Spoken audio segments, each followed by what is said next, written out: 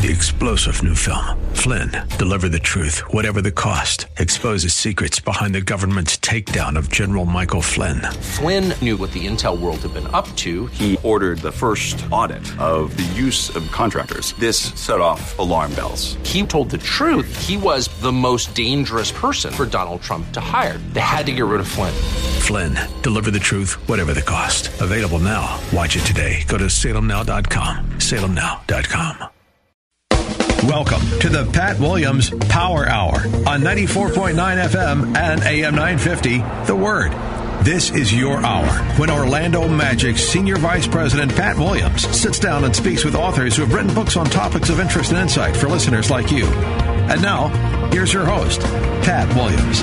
Folks, welcome once again to the Pat Williams Saturday Power Hour. We enjoy our visits with you every weekend right here on the new 94.9 FM and AM 950 WTLN in Orlando, Florida. Once again, as he has on so many occasions, Alan Dempsey engineers this program beautifully, and Andrew Herdliska produces it.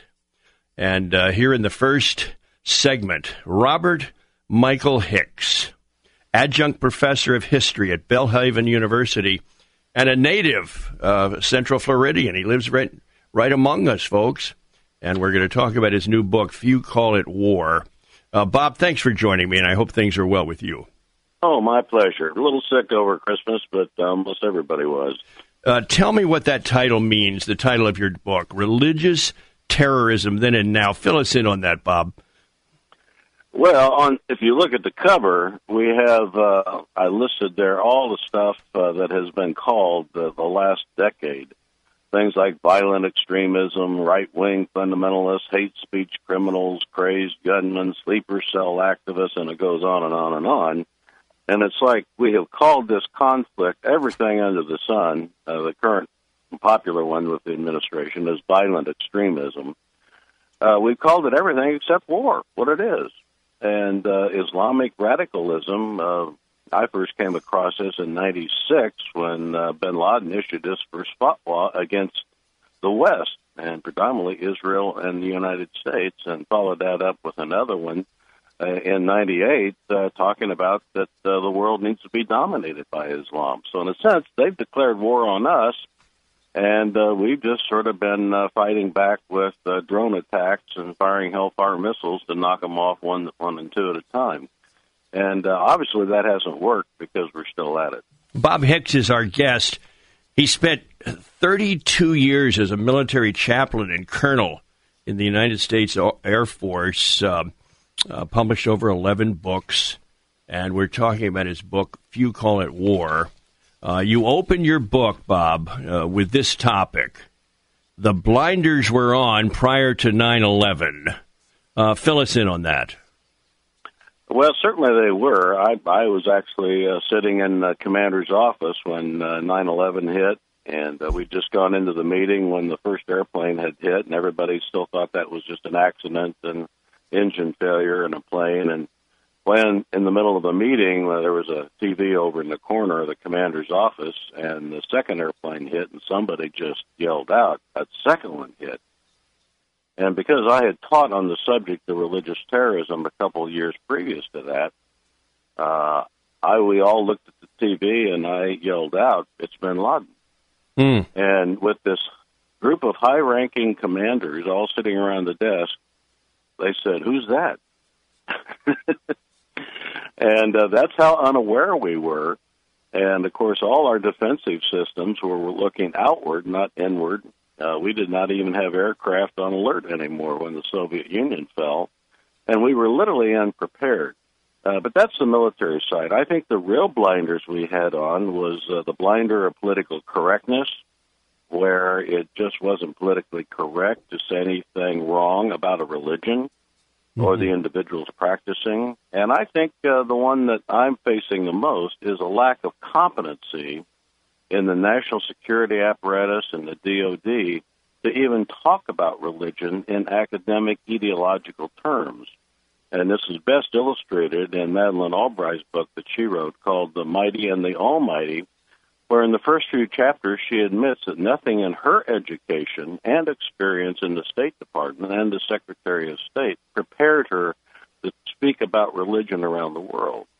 And when I read that, that confirmed all my experience in time in the military, that chaplains, you just do the worship services and you stay in your little lane over there, and you can be spiritual and you can do counseling, but please don't bring religion into things that are really important. Then you move, Bob, to this topic. This kind of terror is not new. Tell us about that. Well, the first third of the book, I developed what I call the history of violence in all the major religions, Judaism, Islam, and Christianity, to show that in all of our history, going back almost from the earliest years of our founders, there has been violence in the name of God.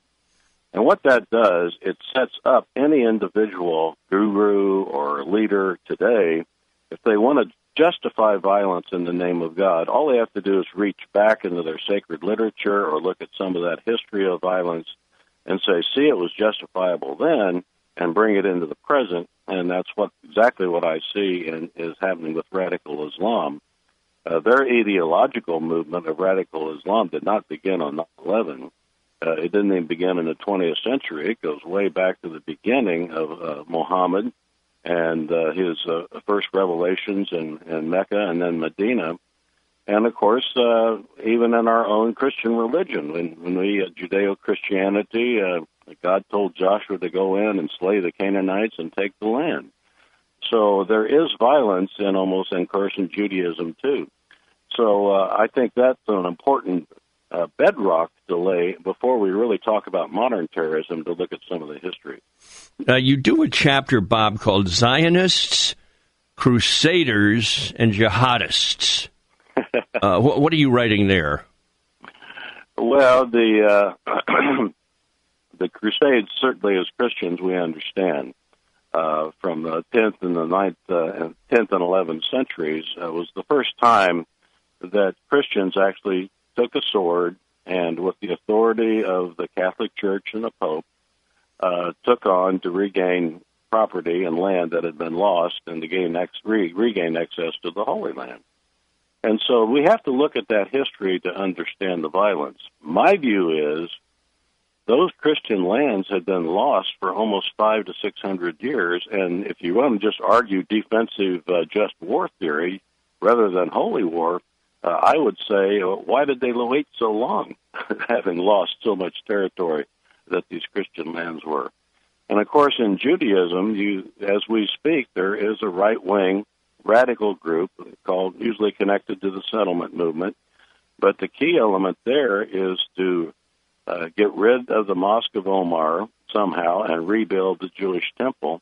And all that plays into a very radical, violent group that's in Israel today, and they were responsible for the assassination of Rabin, one of their key Torah-studying students was the assassin. And that group is still very there. They're marginalized. They're on the fringe of society, but they're gaining popularity. And, of course, because of the Palestinian issue, their view is there just needs to be a one-state solution, and that's Israel, and the Palestinians should be kicked out.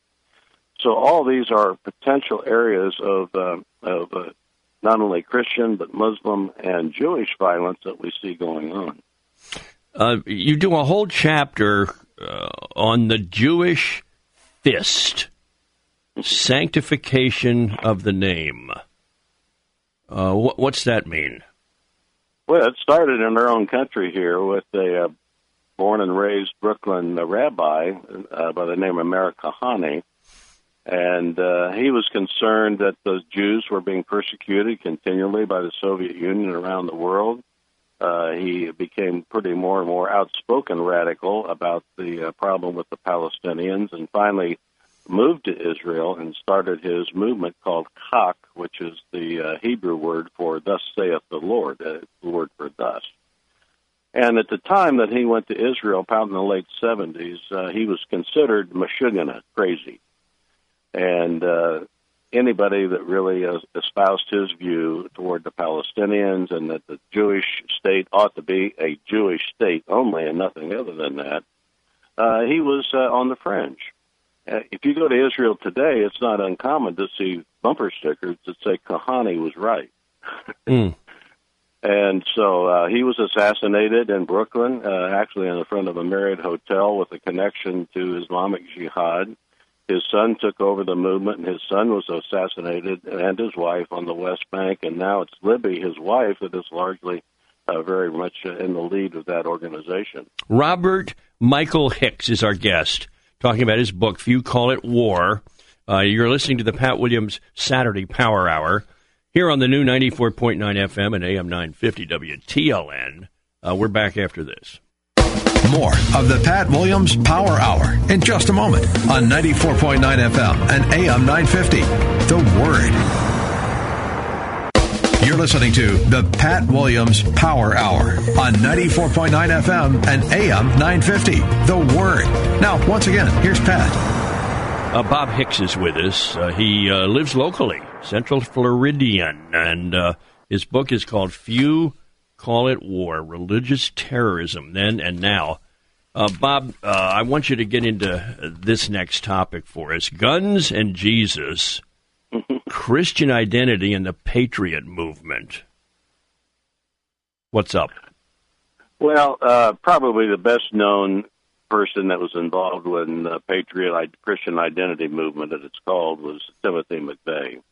And one of the messages I give when I speak on this is there's any difference between a Timothy McVeigh and an Osama bin Laden. And I raise that because there's a doctrine out there, particularly in the liberal press, called moral equivalency. All terrorists are basically the same, and particularly the religious terrorists that use any kind of commitment to Scripture or God. And so I use the sort of symbol of that movement as Timothy McVeigh. And I said, okay, let's really dig down deep and compare these two people.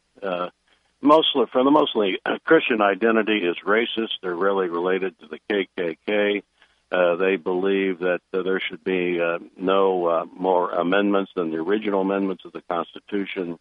They believe there's no authority above the local sheriff that should have any authority of their lives, and so they're very much anti-federalism, federal government, and certainly have been very much anti-Obama. And so these often get put in the category of religious terrorism because they use the label Christian identity. Well, first of all, Timothy McVeigh was raised in the Catholic Church but left it. He never belonged to any kind of organized religion after that. He lived off his buddies even after he retired or was left the military. And all the way down the line, he attended gun shows. He lived off the land. And in no way did he ever read Scripture, quote Scripture.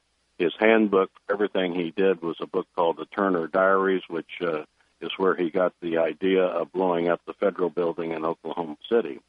If we compare him to Osama bin Laden, here raised in one of the most strict Islamic countries in the world, Saudi Arabia, he had studied theology, he went to university, he was a graduate of university, he inherited millions from his father. He probably in the years that he was in both Sudan and Afghanistan trained over 100,000 people. So, in fact, one writer calls his organization Jihad Inc., Incorporated. So when you compare those two, and of course he was Quran quoting, lived under Sharia law, I would say he is truly a religious terrorist. Timothy McVeigh is nothing but a mass murderer and criminal. So that's why I felt I needed a chapter in that book, because sometimes Christians get hooked into that ideology in being anti-government. We need to take more authority and civil disobedience. And I say, well, you may do that, but I don't think we can claim a Christian biblical justification for that. And, Bob, you then move to this topic, Christian patriots, serious activists, and stolen identity.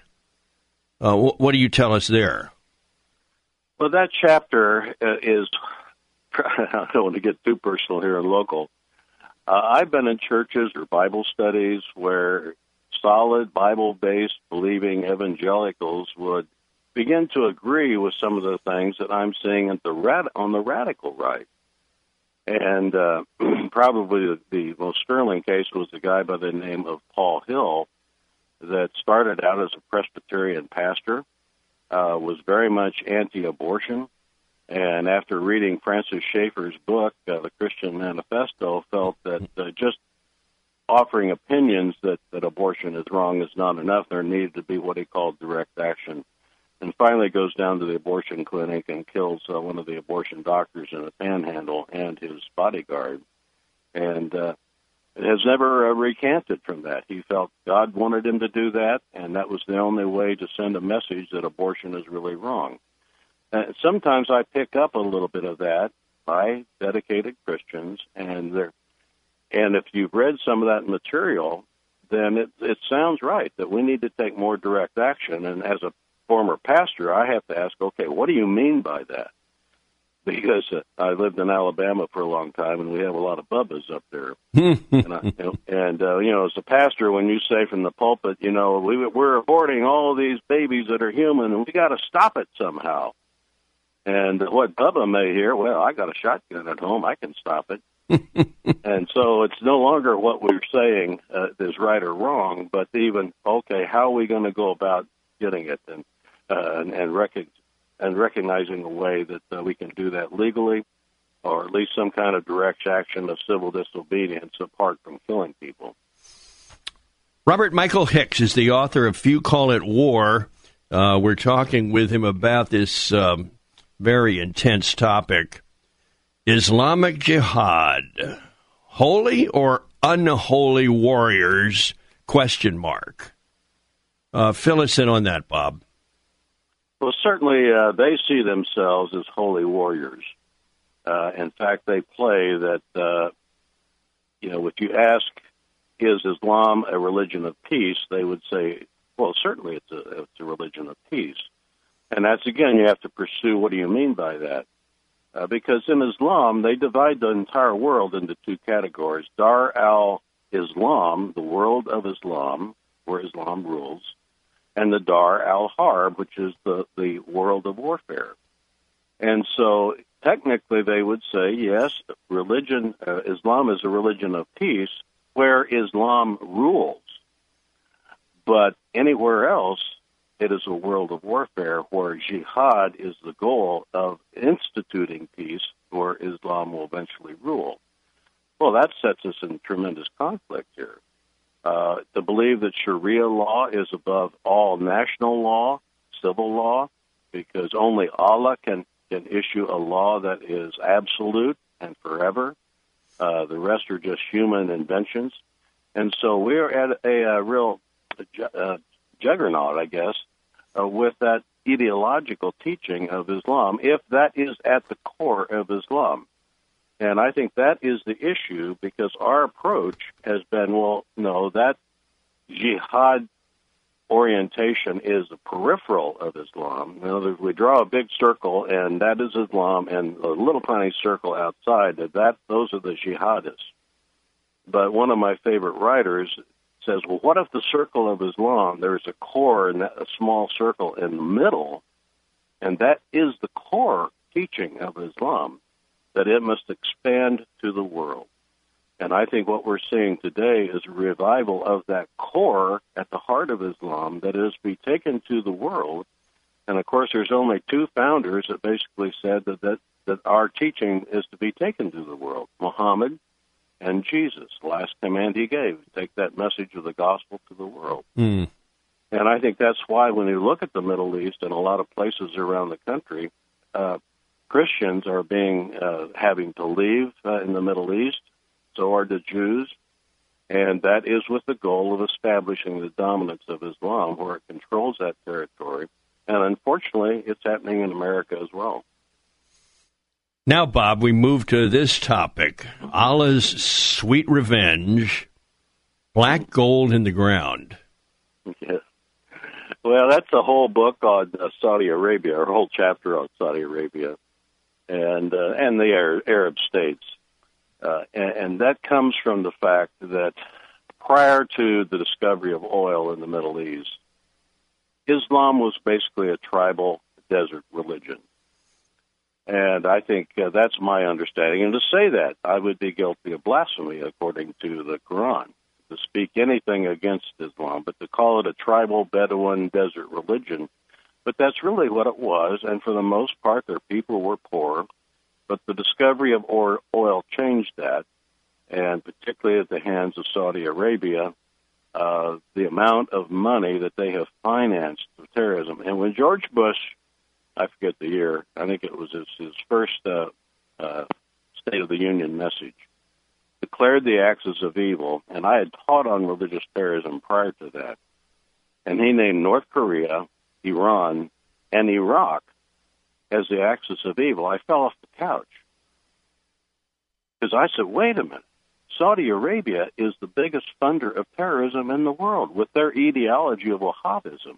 How come you left them off the hook? And Iraq wasn't even on my radar screen, even as a military person.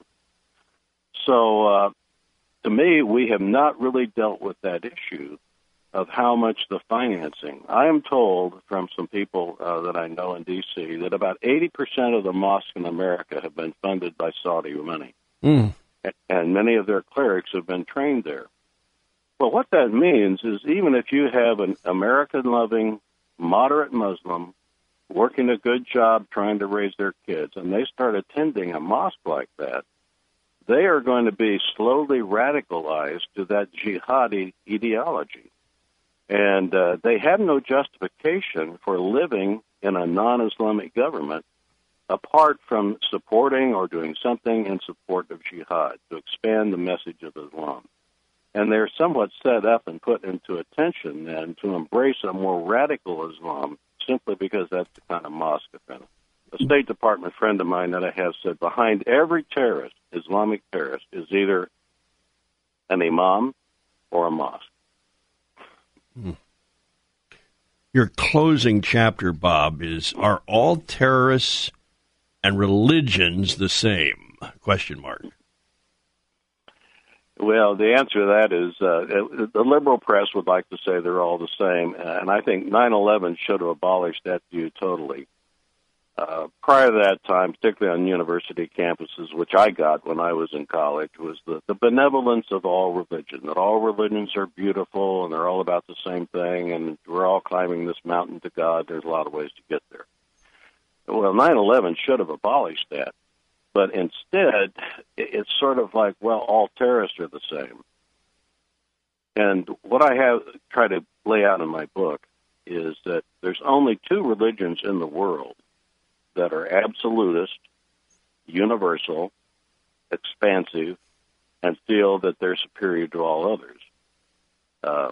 Christianity and Islam are both absolutist in their biblical authority, the Quran and the Bible. I've got a message I give. It's about the books, dummy, because that's where both of the ideologies come from. They're both universal. They feel that every person in the world should believe in either Allah or God and Jesus Christ or Muhammad. It's global in the sense that there are no nation states. We don't find in the Bible the concept of a nation state other than Israel. And so as Christians, we believe Christianity is a global religion that it stands on top of all nation states. And Islam believes the same thing. In fact, they take it further, saying that Islam is the nation that is above all nations. And both are under the command of their founders to take that message to the world. They're expansive, and finally, each thinks the others are lesser religions, and ours is the fulfillment of everything. And I think one of my favorite writers, Bernard Lewis, says in his book, Crisis of Islam, he said, when a Muslim tells the Christian that he's going to hell if he doesn't believe in Muhammad, the Christian knows exactly what he's saying. And when the Christian tells the Muslim you're going to hell if you don't believe in Jesus, the Muslim knows exactly what he's saying. But when either one of those two tells a Buddhist or a Hindu you're going to hell if you don't believe in Jesus or Muhammad, they just sort of scratch their head and have no idea what we're talking about. So in that sense, that we have a lot in common. We both believe our religions are absolute, universal, global. We need to expand it, and that ours is superior to theirs. And what that does, it puts us on a collision course in civilization. What I think happened geopolitically is when the Soviet Union fell, we all celebrated that free market capitalism and freedom won the day. And that was the ideological vacuum that we were communicating to the communist world, that our ideas and values were superior to theirs. And so when it fell, we won.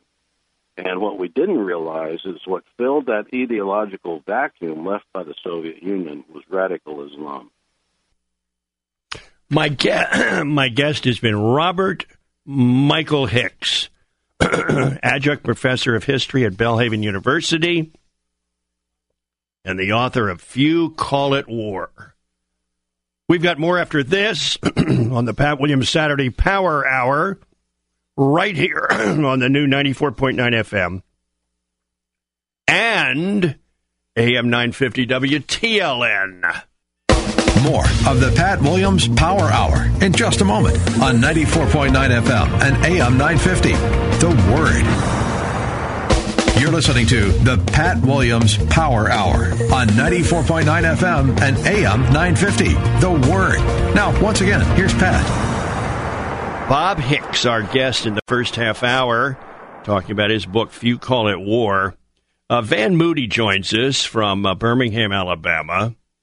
He is the senior pastor and founder of the Worship Center Christian Church, and we're going to talk about his new book, The I Factor. Van, thanks for joining me. I hope things are well with you. Things are well, Pat. Great to be with you. Thanks for having me. So what is the I Factor? What's that mean? What's that title mean? The I Factor is how a person thinks about themselves, feels about themselves, relates to themselves. It's a combination of dynamics that combine to form a person's totality of their relationship with themselves. And so the I Factor is really, in a nutshell, about how we manage ourselves, how we relate to ourselves, and how we live successfully from the inside out, because it starts with how we feel about ourselves and handle ourselves. Well, you open your book with this topic, more than meets the eye. How do you open? What's that mean? Well, for many people, I think what we often focus on, particularly by the world standards, is that success is defined by all of the external trappings. But the reality is that there's so much more than meets the eye, meaning that the real essence of a person's life, that is not what we see externally, but is who they are internally. And I open the book actually telling the story of the Titanic that a number of people are familiar with, and if they're not familiar with the intricate details of the history around the Titanic, they are at least familiar with that great movie.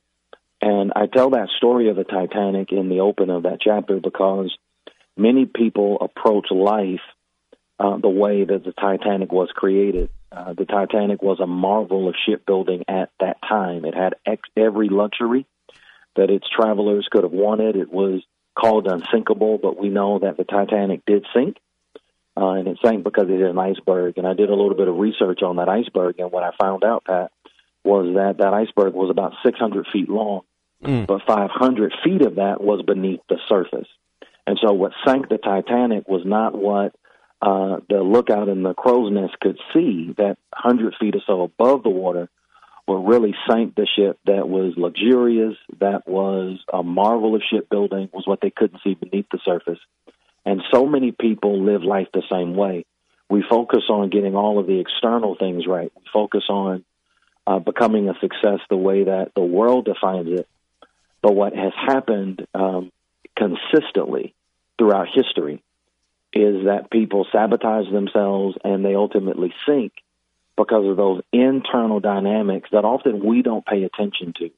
And so what determines whether we sink or sail in life is not what you look like on the outside. It's not whether you have all of the trappings of success, but it's who you are internally, and it's your ability to have a healthy I factor.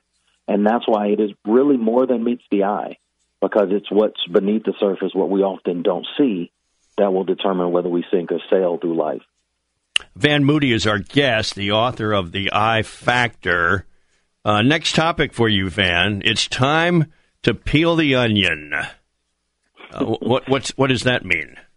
Well, a part of having a healthy I factor that I unpack in the book is that a healthy I factor revolves around three critical components: your identity, your sense of significance, and having the right perspective. Your identity is when you understand who you are at your core.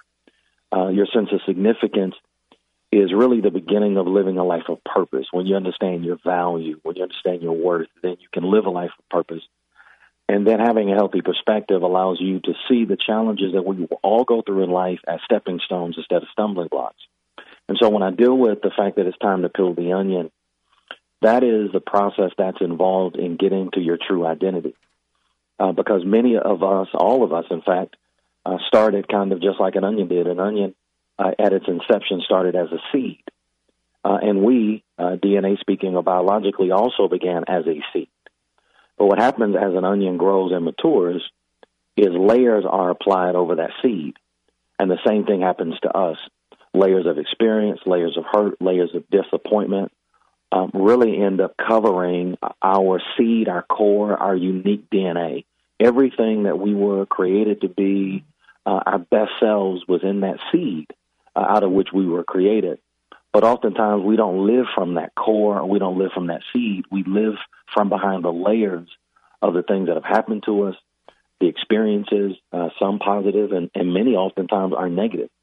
And so when I tell people that it's time to peel the onion, what I want people to understand is that their best life, their best self is when they live from their core. But in order to get to that core, you've got to peel the onion. You've got to peel back the layers of all of the other things that happen to you. And just like peeling an onion in your kitchen can sting your eyes and can stink up your kitchen, also often peeling the onion of your own life involves those same kind of dynamics. Sometimes it's messy, but it's necessary.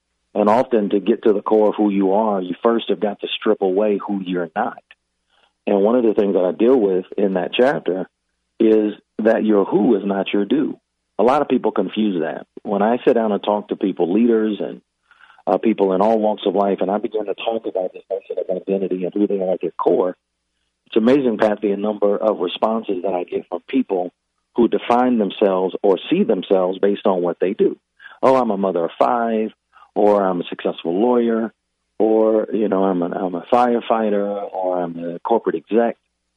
And what I help them to understand is those are the things that you do, but that's not who you are. And so you've got to separate the two, because when you know who you are and that's separated from what you do, you can lose your do, or your do can change, and you won't lose yourself or your sense of self-worth or significance. But when your who is connected to your do, and there are obstacles or changes or adversities that are connected to your do, often we lose ourselves, lose our minds, lose our happiness, lose our joy. And you see this all through history, and you see this in recent circumstances that we've all kind of watched that have happened on the national stage and the international stage. And so it's important that we peel the onion. It's important that we peel back all of those layers so that we can really get to our core and live from that, because that's where your best life starts and finishes. Van Moody's book is out. It's called The I Factor. And Van, I am very eager to hear you talk about this next topic. The best kept secret of sustained success. What do you tell us? Well, one of the interesting things about success, everybody wants it. But success is not only hard to attain, but it's hard to maintain. And there is an epidemic, Pat, that has been happening recently. And if you look at history, it is all too common throughout history. And that is that there are a number of people who can get to the pinnacle of success so that they can get through the door of opportunity, but they can't manage it well. And so they end up self-sabotaging. They end up forfeiting the life that they've worked so hard to attain. You see it a lot with professional athletes, where their gift has provided opportunities that a lot of people only dream of. But then their character is the one that torpedoes those same opportunities that they spent their whole life trying to get. And so I really help people to understand that if we don't have healthy I factors, it doesn't matter the door that you step through, you won't be able to maintain it. And there are a lot of people, Pat, and it's interesting, who have asked me, man, I just don't understand why I can't seem to manage myself, or I had this great opportunity and I blew it. And we see it, and we see these episodes of professional athletes or entertainers who we marvel at and we wonder, why in the world do they make such bad decisions that ultimately torpedo their life or their career? And I often end up explaining to many people, it's because they did not have the internal significance or the internal fortitude or healthy I factor that they needed to maintain it. And that's what I deal with when I talk about the best-kept secret of sustained success. It's things like being responsible and the patience and obedience and the ability to navigate through fear and even resisting comparison and jealousy and even living a life of humility. Those are the things that will help you to maintain the doors of opportunity that many people work so hard to get through. And that is one of the secrets to sustained success. It's not so much getting there, but a life well lived is about being able to hold on to it and maintain it. Now, Van, let's move to this topic. Your true self is your best self, you tell us. Oh, absolutely. When I talk once again about living from your core, that's what I mean when I talk about your true self. I love the words of William Shakespeare, who I think had his finger on the pulse of how big an issue this is when, many, many years ago, he wrote, "To thine own self be true." Your true self is literally your best self. But we oftentimes don't live from our true selves. We live from the expectations of others. We live from the pressures that a lot of people place on us day after day. We want to live up to sometimes the expectations of parents or even expectations that have been passed on to us. And we pursue that only to be unhappy and to lack joy and to lack peace, because all of those things are natural when you live from your true self. It is not hard to be who you uniquely were created to be. And what is so interesting about this is I've worked with a number of executives, Pat, who end up living much of their life and, they're successful in one sense of the word. They maybe earn tons of money, they have position and prestige, but they're so unhappy. And often they come to me, and when we sit down and talk about it, what comes out is that the reason that they're unhappy is because while they are doing something that is lucrative, something that other people may even consider glamorous, that's not their heart's passion. And so one of the biggest things that I tell people about, particularly in the section of the book, is how do you get to your true self? And then making sure that you live from that. Things like identifying your foundation. What is the foundation of your life? What are the things that matter to you? And you've got to be very intentional to identify those things and then make sure that you operate from your foundation. Once you've identified it, the next important step is to operate from it, meaning that everything that you do has got to be congruent with your foundation. Because a part of the way that we don't live from our true self is because we live incongruent lives. But then the last thing is you got to expose your foundation, meaning the people that you do business with, the people that you interact with, they need to understand what your foundation is, and they need to see that those things are important to you, because that will determine how they treat you, and that will determine whether or not they either add to the trajectory of your life or take away from it. And so when we talk about your true self as your best self, I want to encourage people to live from their true selves, because that's where joy and peace really flows from. Van Moody is with us from Birmingham, Alabama. He's the senior pastor and founder of the Worship Center Christian Church, author of The I Factor. Van, next topic, proof of identity. What's that? Well, remember I mentioned a moment ago that a healthy I factor revolves around three key ingredients: your identity, your significance, and your perspective. But the interesting thing about your identity, particularly once you put your finger on it, once you understand who I am at my core, once you peel the onion, once you've determined that you want to live from your true self, which is your best self, you have to know that your identity is going to be tested. And identity that has not been tested is really not identity at all, meaning that your identity is proven often through challenges and adversity. One of the most interesting things about my own life is that I did not really become secure in who I really am until I had been tested, until I had gone through challenges and adversity. Similarly to how gold and precious metals are made, they are forged through fire. And similarly, your identity of who you are and who you know that you're not oftentimes is not sealed or solidified or revealed until you go through matters of adversity. And there are a number of people who try to live a pain-free life or an adversity-free life. But I've learned that the adversity is really beneficial. The adversity is necessary. It's just kind of like athletes. Sometimes you don't really know what they're made of until their team is down and there's, a minute left to go on the clock, or until they were up and they lost the lead and now their back is against the wall. That's when their real character, their real identity is proven. Well, the same thing for athletes is the same thing for our own lives. Our identity will ultimately be tested in a number of ways. I mean, for corporate execs, it's whether or not, you will continue to operate your business with integrity, even when you have opportunities to take shortcuts. My guest is Van Moody, author of The I Factor. We've got another segment with Van right after these messages. This is the Pat Williams Saturday Power Hour. We gather every weekend like this, and always happy when you're with us.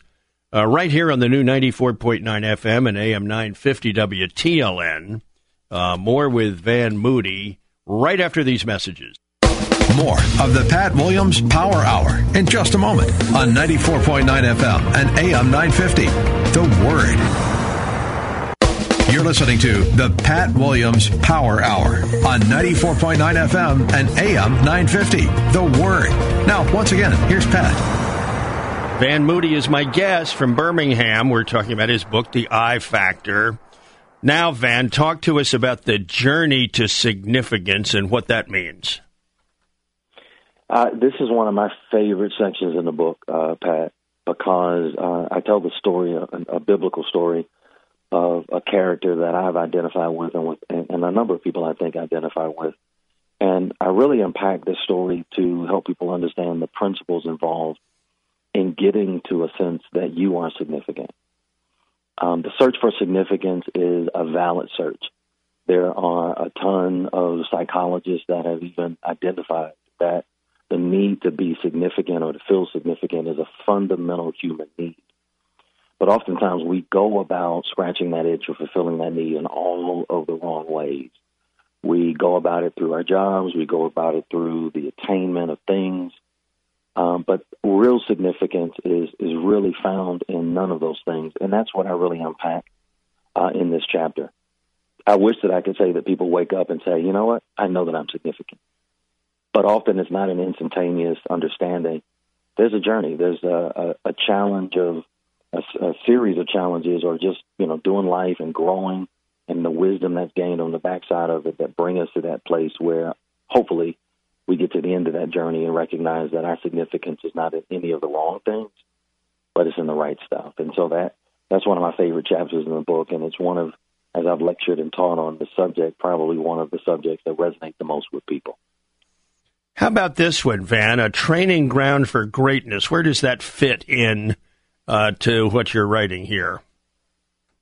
Well, yeah, the training ground for greatness is really unique because I talk about how character development happens in often the weirdest ways. When you think about people like Bill Gates and Benjamin Franklin and Steven Spielberg and Beethoven, and all of their stories, they do different things. They've impacted society in a number of different ways. But what is consistent about all of their lives is that adversity and many times failure was consistent early on in their life. And so I really unpack for people how the training ground for success, that crucible out of which a great life is created, happens through failure. It happens through mistakes. It happens in all of the ways that we try to avoid. A lot of people want to live a mistake-free or a failure-free life. But I help people to understand, Pat, that those are some of the greatest times in our life if we can look at them the right way and grow from them instead of simply going through them. Let's move to the next topic, Van. The biggest favor you can do yourself, what is it? It's forgiveness. The biggest favor that you can do yourself is to forgive people that have hurt you, that have disappointed you, that have let you down. And so when we get into a healthy I factor and making sure that I'm whole and I'm complete and I'm healthy on the inside, one of the biggest hindrances for many people is unforgiveness. unforgiveness will literally cripple you. It's very much like a cancer that will grow and ultimately metastasize in your mind and in your heart, and it will cripple ultimately your life because you end up holding on to bitterness and resentment, and you place yourself in a self-imposed prison because you just cannot forgive other people. And oftentimes, Pat, the people that have hurt us and disappointed us, they have moved on from our lives. They have gone on, and they're living okay, and they're doing fine. But we are still paralyzed by what they did to us. And so I really break down and dig into what real forgiveness is, because I found that a lot of people have some extreme misconceptions about real forgiveness. And so that's what the biggest favor is that you can do for yourself. Now I want you to get into the next topic for us, Van. Success is an inside job, you report. How does that work? Well, first of all, it's understanding that it is based on what's happening inside of you and not outside of you. So many people base their whole life on what happened to them. What happened to you or what you've been through is far less important than what's happening in you. And so one of the things that I stress is how you've got to begin to dream, you've got to begin to live. And oftentimes people don't do that because they define their life by all of these external things. And so it is. It has nothing to do with who opened the door for you, who gave you an opportunity.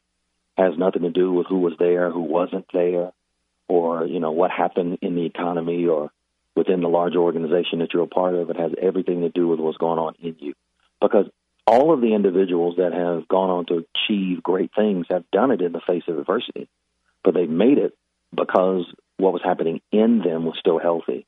And so, Pat, what's so fascinating about this is that you can take two people and send them through the same experience, and one person come out bitter and the other person come out better. That's the power of perspective, which is why it is an inside job, and that's what I want people to understand. Well, the next thing for our listeners to understand is your topic, Don't Stop Now. Yeah, I love that, because a lot of times people get weary and they get tired and they get frustrated because things don't happen quite as fast as they would like them to. And in this chapter, I really encourage individuals to, number one, keep moving. I want to motivate them to keep pressing forward. And they understand that even at times when it feels like things aren't happening fast enough, there are a number of things that are happening behind the scenes. There are a number of things that are being developed in us that ultimately prepare us for what we're working towards. And so I really want to lead people away from apathy. We can be so impatient sometimes, and if it doesn't happen fast enough, we become apathetic. And that will short-circuit any dream or any vision or anything you're working towards. And so I really want to help people understand that there is power in being patient, and there is purpose in the timing in which things come to pass. Van, here is another topic that you write about. It's called Head First. I'd like you to explain that. Yeah. One of the things that I really believe and realize is that a head full of fears has no room to dream. And most of the biggest challenges, Pat, that people encounter, it is mental. It's how we think about something that will determine the outcome of that very situation. And so the biggest battles that many people fight are in their mind. It's, things like when we talk about self-esteem and staying motivated and being confident and staying optimistic and all of those things. Those are battles that we have to fight in our own mind. I have spoken with an inordinate amount of people that say, man, the greatest challenges of my life are mental. If I could just believe that things are going to get better, if I can stay positive and optimistic, then I can get there. And that's what I want to encourage people to do, and I show them how to do it. I show them literally how to break out of the prison of their own mind, because pessimism and negativity will undermine your life. And so it is literally a head-first scenario. It's very interesting that babies come out head-first, and that's considered the right way for a child to be born. And that's also the right way for us to go into any kind of new endeavor and just to view life. We've got to go head-first. Our minds have got to be right and focused. Then everything else becomes easier. Van, what does the power of perspective mean? You write about it. Oh, yeah. It means that the way you see things is more important than anything else. As long as you can maintain the right perspective As long as, in many scenarios, people understand it by paying attention to the glass being half full instead of half empty. If you can hold on to that kind of perspective in any situation, you can move forward. Often the adversity that we face in life become stumbling blocks when they really are designed to be stepping stones, but we misperceive them because we have the wrong perspective. And so we see doom and gloom when it's really an opportunity for something big and great to happen. But if I'm not looking through the right set of lenses, I wear glasses, Pat, and without my glasses, I can't see adequately. That's the power of perspective. Perspective is really about the set of lenses through which you look at life. And if you have the right lenses on, you can see past obstacles and really see what's there. It's a gold mine waiting to be excavated. Van, I'm so grateful that you joined me. Congrats on your book, The I Factor, and I wish you nothing but continued success, man. Keep it up. Thank you, Pat.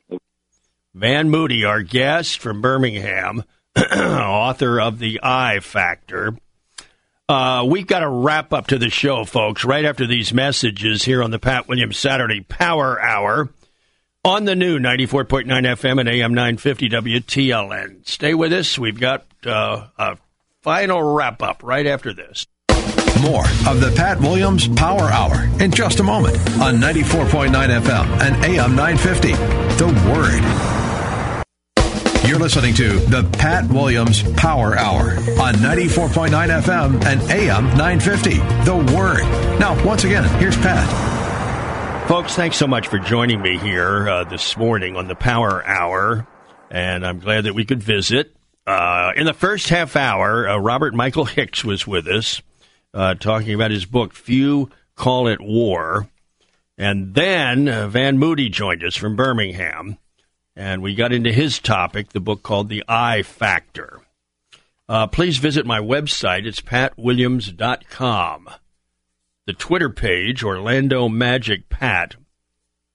And my most recent book is out. It's simply called Humility, The Power of a Humble Spirit.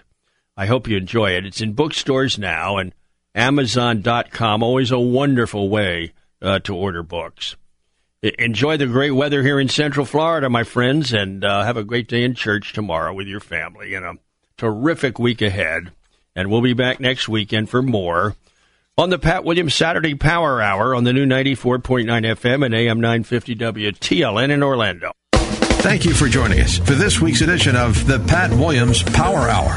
Join us again next week at the same time, where faith comes by hearing. 94.9 FM and AM 950. The Word.